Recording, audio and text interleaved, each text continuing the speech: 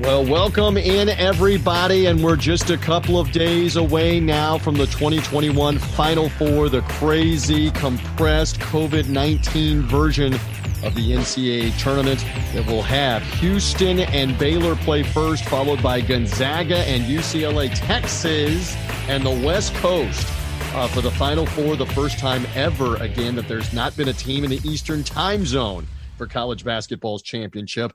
Should be wild no matter what. And again, welcome in. It's College Basketball Coast to Coast. I am merely the somewhat capable host, TJ Reeves. However you found this program, reminder to subscribe to it. We're going all the way through the Final Four with a preview all of the semifinals, the championship game Monday night, recaps of all of it, recaps after it's over with on Monday night as well on College Basketball Coast to Coast. Subscribe on all the podcasting platforms, Apple Podcasts, Spotify, Google Podcasts. Find the show streaming top and bottom of the hour on TuneIn on the Tag Sports Group channel. Free on the TuneIn app, free under Tag, T-A-G, Tag Sports Group, top and bottom of the hour. Show streams, new show out every day around lunchtime Eastern time. And let's get into it right now with the Final Four set. It has been far too long. He has been far too busy. So much madness has taken place since I've gotten to talk with Chris Daubertine of bloggingthebracket.com. I love his insight anytime that I can get it. He's been able to pull himself away from work because the madness has been going on in the afternoon and the evening. Chris got to work during the day and blog the bracket, and he's with me now on College Basketball Coast to Coast. With all of that out of the way, my friend, it's been a crazy tournament. And your thoughts here as we bring you in. Welcome as we now have a Final Four. Yeah, it really has been a crazy tournament in terms of the results, but you kind of think about it, we didn't really have, the craziness in terms of the games themselves, in terms of, buzzer beaters. We had one buzzer beater that wasn't really a buzzer beater because of the, time change at the end. They added 0.4 of a second to it. We had a potential buzzer beater in, the East Region Final on Tuesday night, and that didn't pan out because Michigan couldn't hit a three. Wow. So, yeah, we have a little bit of a contrast here between, the results themselves and the actual games where, we've had, and I think part of it is also how we've gone to this new format, or whether it's temporary or not, of having more standalone games. That has made it seem like it hasn't been as crazy of a tournament in terms of the on-the-court stuff, as the results have kind of indicated.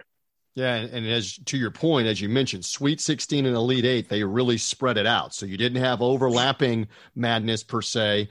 Fantastic end. We haven't gotten to talk to you to Alabama, UCLA with a 3 at the buzzer. I have joked with others on this show and elsewhere that I have a twin, a 12-year-old twin. My twin girls are involved in the bracket really this time for the first time in their lives. One of them had Alabama winning the whole thing. So when that shot went in Sunday night, Chris, I don't know. You're in the Midwest in Chicago. I don't know if you heard us out of Florida. I don't know if you heard the state of Alabama erupt, but we erupted, came off the couch, and still UCLA found a way to win the game. And let's begin right there with your assessment as an 11 seed. What have they found here? What have they done? How have they been able to knock off a 2 seed and a 1 seed and stay alive to this point? What do you see out of the Bruins? That, I think it really has kind of come to the point where, we talk about Mick Cronin and, I've been very skeptical about that hire. I just thought that, Mick Cronin, why would Mick Cronin go to UCLA? Why would they hire him? He was like their third choice. It was like his third choice for, another job after Cincinnati. But they have really absolutely bought into what he's doing, especially on the defensive end. That's the thing that really has gotten me. Yeah, when you kind of look at what they've done, compared to the other teams in the field, where you look at KenPom, and UCLA is 45th nationally, in adjusted defensive efficiency when Gonzaga's 5th. And, Houston is 8th and Baylor is 28th. So they rank pretty low compared to everybody else, but they have improved so much in going through conference play. And this is why, we're going to talk about selection later. This is why I wish the committee would go back to how they used to evaluate the team's last 10 or 15 games, because really in a season, even though the sample size of, 31 games isn't the NBA's 82 game schedule, there's still plenty of time for teams to improve in that time. And we really need to focus a little bit more on who's playing the best going into March.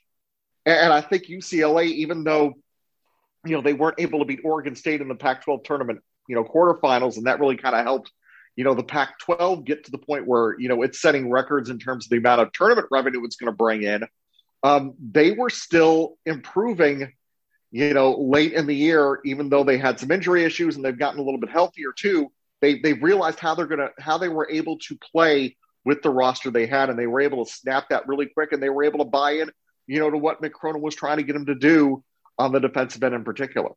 Love the insight of Chris Dobbertean. Follow him at Chris Dobbertean, Dobbertean. He's from the SB Nation family of sites, bloggingthebracket.com. He has been with me throughout this run into the NCAA tournament, all the way up to the run to the tournament, conference tournaments, etc., as part of college basketball coast to coast. Find him bloggingthebracket.com, and we'll talk bracketing again in a moment. And to elaborate on what you said, they have made key shot after key shot after key shot in the overtime in the first 4 game with Michigan State, made big shots to begin the overtime with Alabama, made 2 or 3 huge ones in the final 5 minutes against Michigan. As you know, Michigan got the lead with about 5 minutes left. UCLA came right back down and I believe hit a 3 to retake the lead. They have just made the clutch shots that have helped not just the defense and not just the grind the clock, but you got to make the big shots when they come. And to this point, the Bruins have done that, right? One more time. Well, yeah. And you look at, how they are on offense and you think about, well, Mick Cronin, it's a slow style, very deliberate. And that's worked to their advantage on offense because you look, Gonzaga is number 1 in terms of adjusted efficiency. UCLA is 13th. And, you kind of would think, why would UCLA be that good? But then you kind of look at what they were able to do in those games and how they were able to get the good shots, and they were able to get good looks when they absolutely needed them. And that's all a factor of just having a good, patient, well-structured offense. No doubt about that. Again, give them full credit because they could have been gone. They're out. And Gonzaga is like the complete opposite. They have had 4 wipeout games now in the tournament to get to the Final Four, 28 straight games, Chris, that they have won by double figures. Even the game they trailed big at the half in the conference tournament final with BYU, they reversed it and won by double figures. So this is an amazing run. I keep saying this, though, as we head into the preview mode. I've seen this movie before, my friend. It was called the Kentucky Wildcats in 2015 when everybody believed they were going to just romp through and win in Indianapolis, and Wisconsin knocked them off. And we go all the way back now to 30 years ago, UNLV with Larry Johnson, Stacey Augmon, and that group, they looked invincible. They got to the Final Four undefeated, and Duke beat them in the semifinal. So I just, as we approach Saturday, you cannot get caught up, I don't believe, in Gonzaga can't be beaten and UCLA can't beat them. It's happened twice before. Yeah, I think that one difference, one thing Gonzaga is going to have to be very careful of is that they're going to have to kind of, stick to their game plan. Because if you let UCLA bog you down and slow you down, that's where I think that, the Bruins are going to end up having an advantage and have an opening to be able to actually beat them. But I don't know. Gonzaga just seems, you look at, we all thought that USC game was going to be the game that, they were at least going to get tested, that they had enough, particularly on the inside, to really give, Drew Timme a lot of issues. And that didn't happen. So I think I think this is a team that is so well prepared. I think that they're going to be able, between their veteran leadership and just the fact that they have so many players who can spread the floor and just, make it really difficult on a defense, that I think that they're going to be able to get through it no matter what UCLA might be able to try to, throw at them in terms of, slowing things down. Love that. All right, we've given enough time to that semifinal. The first semifinal up is Baylor. Fantastic story of what Scott Drew has been able to rebuild there after they were in shambles. We've well documented this. And now they're the Big 12 regular season champs. They get into this tournament as a number 1 seed, and they find their way now into the Final Four to play Houston. Old Southwest Conference matchup for Baylor and Houston, with Houston having not been in a Final Four since Phi Slamma Jamma, Baylor not having been in a Final Four since 1950. Somebody wins this game and has a shot at a national championship. Chris, a thought or two on what this comes down to coming off their Elite Eight wins. What does this come down to for Baylor and Houston in your mind? You kind of think about it. Both these teams are top 10 offensively. looking at the adjusted efficiency margins. But Houston is actually 20 spots higher defensively than Baylor is. And, we kind of have been waiting for Houston to kind of, reach a team, in the field that, is going to be able to expose their defense and be able to score on them pretty easily. I think Baylor might have that opportunity, but Houston's defense has just traveled so well over the past couple of weeks that I think they might even have a slight edge here on Baylor. Interesting. Well, and what about the argument, and this is where, again, it goes into your wheelhouse about seeding, bracketing. I mean, the facts are the facts. Houston beat a 10 seed with Rutgers. They beat an 11 seed with Syracuse. Sorry, Chris, Syracuse alumni. You know that. Yeah. They beat a 12 seed in Oregon State. So they did not have to play the 7. They did not have to play the 3, much less did they have to play the 1 seed up at the top of the bracket in Illinois. You converse that with UCLA having to play Alabama as the 2 seed and Michigan as the 1 seed and get through them to get to the Final Four. There is an argument here that Houston has not played a murderer's row, and Baylor's clearly the best team they have played in the tournament that they're about to play Saturday, right? Yeah, I think that's kind of the other side of it. You had, them playing, a 10 seed, 11 seed, a 12 seed, a whole bunch of teams that actually had to get really kind of lucky to actually get where they are. Houston, on paper should have been able to dominate all those teams and largely did. And Baylor, you think about how the American was this year. How much of a factor in terms of, Houston's analytics is being driven by the fact that they didn't play, the strongest schedule during the regular season either. So, yeah, you kind of look at Baylor and you think, yeah, this is a major step up in class, in terms of a team that we've kind of considered to be kind of 1B all year, that we're kind of expecting Houston to play a really strong game against when they haven't played a team like that, for the entirety of their schedule. Yep, we'll see what happens. Again, Chris Daubertine with me for just a few more moments here on College Basketball Coast to Coast. And again, this man blogs the bracket game in and game out, week in and week out, all college basketball season. So you are perfect, not just good, but perfect, to ask the question that's been going around on all of the conversations, the internet, the radio, podcast. They've even been talking about it in the CBS and TBS studios and on the game broadcast. Did this selection committee led by the Kentucky athletic director, Mitch Barnhart, screw up seeding when you see a Loyola of Chicago in the second game in an 8-9 matchup against a 1 seed beat a 1 seed? When you see an Oregon State as a 12 win 3 games to advance to the Elite 8? Is there validity in them having screwed up the seeding of some of these teams? Some are making the argument that UCLA should not have been a first 4 team. I have some thoughts on this, but I want you to go first on, did this committee screw up some of the seeding here, and that's why we saw teams with double digits, or in a Loyola case, an 8 in front of their name, pull shockers? Well, I want to say first that the committee has done a better job than it did in the past, because I was actually down our YouTube rabbit hole this week. I was looking at, all these old CBS broadcasts, and I actually came across an old selection show from 1990 where, you still had conference championship games going on during the selection show back then. Incredible. So there was an instance where Fresno State was playing Long Beach State for, the Big West Championship.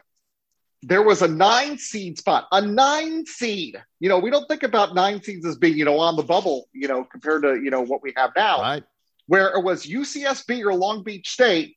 And if Long Beach State lost that game, they were going to be out of the tournament entirely, even though they were slotted as a 9 seed, and UCSB would have gotten the slot instead. Or it might have been reversed where they were playing while the selection show, as you said, while the show is being revealed. They're playing the game. It's crazy. Yes. So it's in those days, if I can just digress for a second, in those days, there's no internet, there's really no cell phones, but you got to believe somebody got word to them, hey, we're playing whoever the 1 seed is. We're playing whoever if we hang on to the lead. How crazy is that to contemplate? It's great. Yeah, so it's better than it was then.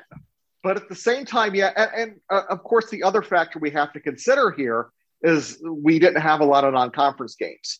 And that's really kind of screwed things up, because I think that I saw a stat saying that usually, at this point of the season, you're at like half the number of non-conference games, even adding in the tournament, than you would normally be at. And that's really kind of screwed up the analytics in particular. Like, you look at UCLA right now, UCLA going into the tournament was, nowhere in terms of, being in the top, tier of teams, and now they're up to 15th.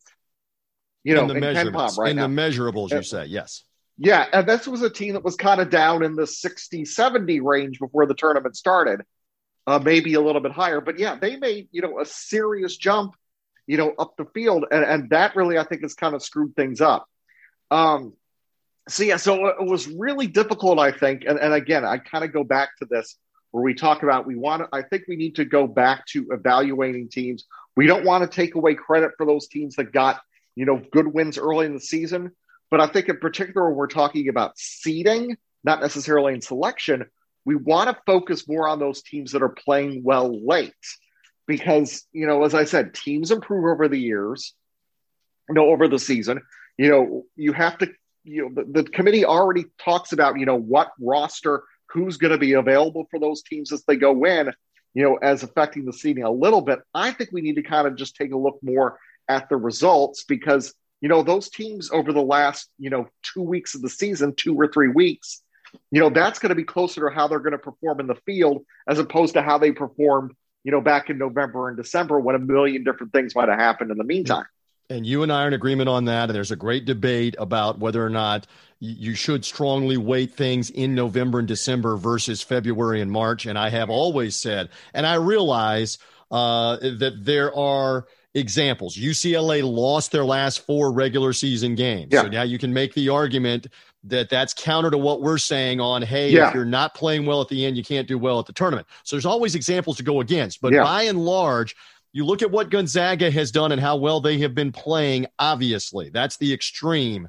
They rolled through their conference. They rolled through their tournament. It translated. Houston, same thing with the one loss exception to Wichita State. They rolled through the end of the American regular season, rolled through the tournament. You understand it. Baylor comes off of a COVID pause and immediately wins a couple of huge games, including one at West Virginia to win the regular season title. So again, argument after argument can be made that how you're playing at the end of the year does translate by and large into how you do in the tournament. And again, in the case of Loyola Chicago playing again, you're in Chicago playing against Illinois. We know the committee peaked at that matchup and wanted that matchup for TV, for TV purposes, just like they peaked at a couple of other potential Sweet 16 matchups or Elite 8 matchups and said, put them in the same bracket. I mean, how does Abilene Christian as a 14 seed get into the slot with Texas as opposed to Eastern Washington with no connection, Colgate or Morehead State with no connection to Texas? They peak at this stuff. So that has something to do with what they're doing in that room that none of us are privy to because it's a TV show for ratings, and that's part of seeding also on this. Well, especially in a year like this where, normally you would kind of consider geography in terms of pairing those 3 and those 3 seeds and those 14s. So if you had a site like you had Texas and Fort Worth, you'd want to put Abilene Christian there because for travel reasons. Didn't have to worry about that this year. Sure. That was not something to really, be concerned with. So there is kind of that side of things where, we need to figure out what's going on with, geography and pairings. And one other thing, too, and others have said this over and over again. Jay Billis is big on this off of ESPN, and I agree with this. Just because of how you perform in the tournament isn't indicative necessarily of how good you were or weren't in the regular season or your seed or not. Again, the 1 seeds, look at what happened. They were the teams that were the best in the regular season, and yet only 2 of them got there in Baylor and Gonzaga. 2 other ones did not. And in terms of the 2 seeds as well, only 1 of them gets there in Houston, and that's supposed to be the best teams in the tournament. So you had 1, 2, and 2 1s that get there out of the 4 and an 11 that makes it there as well. All right, one more thought, because I know you got to go, and we do as well on college basketball coast to coast. If this is Gonzaga, and let's say it is Baylor, that's a humongous best-case scenario title game matchup. How do you think that goes? We don't know if that's the matchup. That's the one we speculate is going to happen. I'm not going to get a chance to talk to you before Monday night. If it is that one, how do you think that game goes for all the marbles with Gonzaga going for an unbeaten season? I think it's a good one, but I think that, Gonzaga probably has a little bit more on the inside, in terms of guys who can actually score than Baylor does. And I think that ends up being the difference. I think the Bulldogs end up winning it just because, they have a little bit more A little bit more interior ability. Well, and we'll see if it is history, and it will be history if they can get there and get the undefeated season to match what Indiana did in 1976. This man's talking all about it in a figurative sense, bloggingthebracket.com. Follow him at Chris Dobbertean, Dobbertean. Always love the insight, my friend. I appreciate you helping me preview Final Four weekend for Baylor, Houston, Gonzaga, UCLA. Thank you, Chris. Thank you, TJ. And there he goes. And here we go with the coaching carousel on college basketball coast to coast as we're coming to you midday on Thursday at the time we're taping. The blockbuster news that Roy Williams, the longtime North Carolina coach, has decided at 70 years of age, that's it. I am retiring after 18 seasons at North Carolina, 15 previous years at Kansas, 3 national championships at Carolina, and obviously was most recently national champion 2017, was there for that Final Four win over Gonzaga, by the way, in the national title game in Phoenix, actually Glendale at the Cardinals football stadium for that matchup.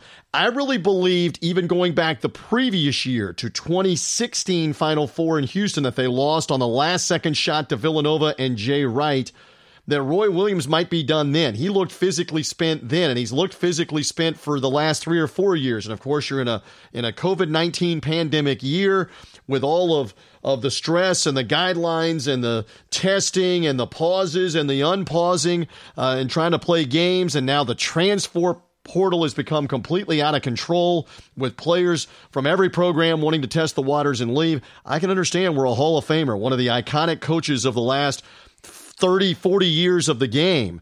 Really, when you go back to the 90s and come forward, really the last 30 years of the game, Roy Williams synonymous with Mike Krzyzewski and Jim Boeheim, Izzo, Calipari, Pitino, the elite of the elite. And now Roy Williams hanging them up. What will Carolina do? I will tell you this, Porter Moser's agent from Loyola Chicago lighting up more cigars.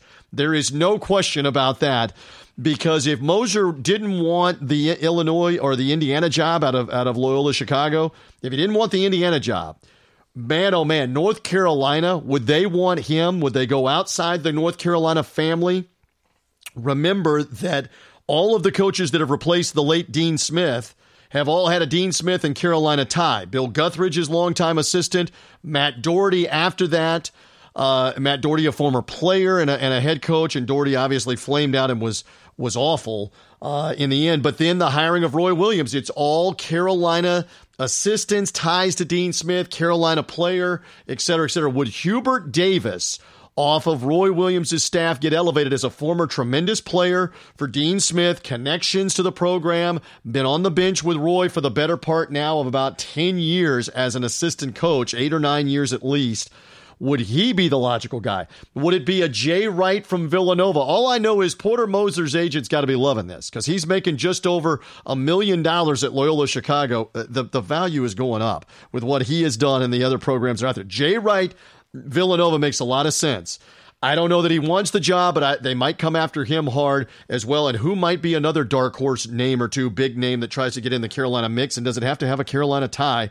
We'll find out on the coaching carousel as we head to Final Four weekend. Just something else to add to the backdrop. Here's what else we have on the backdrop as well. These matchups coming this weekend. And I'm going to crossover promote another show, another podcast. The Three Dog Thursday podcast, out obviously on Thursday, focuses on underdogs. We have a lot of fun predicting games, etc. So I encourage you to find that full show, Three Dog Thursday, on podcast, Apple Podcasts, Spotify, Google Podcasts, as well the YouTube video roundtable of Three Dog Thursday. And I'm going to pull a couple of clips here off my guests from the YouTube roundtable of Three Dog Thursday. First up, Tom Looney, longtime colleague of mine, Fox Sports Radio. Tom has been a big-time fixture in Los Angeles, was part of the Best Damn Sports Show, period, TV show that was going on in the 2000s. Also KABC Radio, knows L.A. inside and out, an L.A. lifer. So I asked Tom Looney on the Three Dog Thursday show, that's again out there on podcast and YouTube, whether Los Angeles right now is embracing this UCLA team. Here was Tom Looney with me about whether Hollywood loves the Bruins right now. Well, remember, it's a front-running city, and we love the stars. And UCLA has always been, well, they're like a black and white movie star. They were great in the 70s and the 60s, right? but people still have the nostalgia for when UCLA won 88 games in a row, and et cetera. So people are always just waiting for them to be great again, or the return to the Final Four. And you know how many coaches they've gone through since Wooden, trying to find the next Wooden, and that doesn't happen. Just hire a coach and stick with them. And it looks like hopefully they're going to do this now with Cronin. They're doing it with a bunch of sophomores, the youngest team in the tournament. So, and L.A. loves young. Hollywood loves young. So they are registering here in La La Land, definitely. Yeah, they are a front-running town, and we'll see if they embrace the UCLA Bruins now for this opportunity to beat Gonzaga. And again, UCLA completely detached from Los Angeles with the whole tournament going on. The fans can sort of get there to Indy, but it's not like they've been coming back and forth to the campus in Los Angeles for this matchup. And I asked the other guest on Three Dog Thursday, John Harris, who's in Houston. John works with Houston Texans Radio. He's been a longtime radio personality in Houston for 30 years. I asked him about the same thing, whether or not the Houston Cougars, because all of it is happening in Indianapolis right now. Is the city of Houston embracing this? Start of the baseball season going on, the Deshaun Watson controversy, etc. Here was John Harris with me. Boy, I wish they would have come back to campus, because I think there would have been a great reception for them. And like I said earlier, the city of Houston is kind of gone through it. You know, the James Harden situation, wanting to get out from the Rockets. And then obviously even before all the legal situation happened for Deshaun wanted out of Houston. And so I think we were all looking for some positive angle, and the Astros don't start until Thursday night. So we wanted or needed something positive. And meanwhile, even though really nobody in Houston for the most part talks college basketball until about February, you look up and go, hey, everybody, this Houston Cougar basketball team's pretty darn good. And if you watch them, I think you'll respect what you see from them, in that they lock teams down. Yes, they do, but they also play below the rim, and we're so used to Phi Slamma Jamma and what they were able to do. We'll see what Houston can do with Baylor. Again, that's the voice of John Harris and also Tom Looney. They're with me on the Three Dog Thursday podcast. Find that full interview. Lots of conversation on the Final Four, UCLA and Houston, with those guys on Three Dog Thursday. Also, my senior handicapper, Brian Edwards from MajorWager.com and Vegas Insider, giving us some Vegas insight into the Final Four, the spreads, the underdog. I mean, UCLA, what, a 14.5-point underdog with Gonzaga. Holy cow. So Brian is on that podcast as well. Go find Three Dog Thursday. Find the full interviews with those guys. Again, Tom Looney, John Harris are on the YouTube version of that as well. All right, so here we go with the teams arriving at Final Four weekend. We will find out what happens here. They've arrived at the weekend, even though they're staying in Indianapolis, and we'll find out now as they lock in to practice and get ready for these national semifinals, with Baylor and Houston up first, followed by the Gonzaga-UCLA West Coast matchup as the nightcap, with Gonzaga going for the unbeaten season, trying to become the first team since Larry Bird's Indiana State Sycamores in 1979 to make it to the title game. Obviously, they didn't win it. The last team to make it to the title game and win it is the Indiana Hoosiers 3 years earlier, 1976. Again, Kentucky got to this point in Indianapolis, ironically, 2015, and lost. And UNLV got to this point undefeated, 34-0, and lost also in Indianapolis to Duke. Kentucky losing to Wisconsin. Will it possibly be a Pac-12 team, UCLA, that spoils all of it? Coming on Saturday, we're counting down to find out. Again, subscribe to this podcast and this show. However you found the show, subscribe on Apple Podcast, on Spotify, wherever you get podcasts, Google Podcasts, Spreaker, etc. It comes automatically to you. New show will be out on Friday.